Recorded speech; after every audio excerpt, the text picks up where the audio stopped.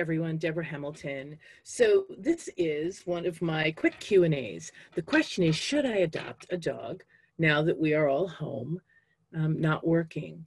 And there's a nice synergy to adopting a dog while you're home in a stressful situation, sheltering at home.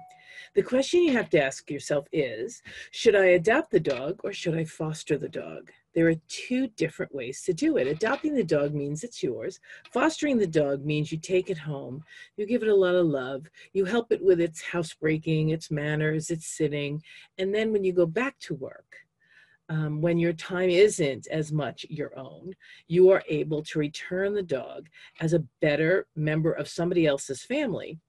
And there's nothing wrong with that, because there are certain things that I think a lot of us who are sheltering at home now don't get.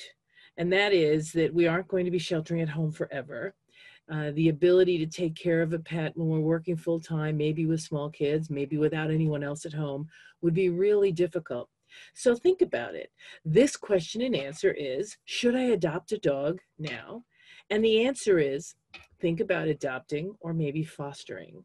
As I just said, to summarize, you might want to think about fostering, because that allows you to keep the dog for a certain period of time, make it a better citizen, which you absolutely can do now that we're all sheltering at home, and then have the opportunity to adopt at the end. They're called failed fosters. There's a certain name for it.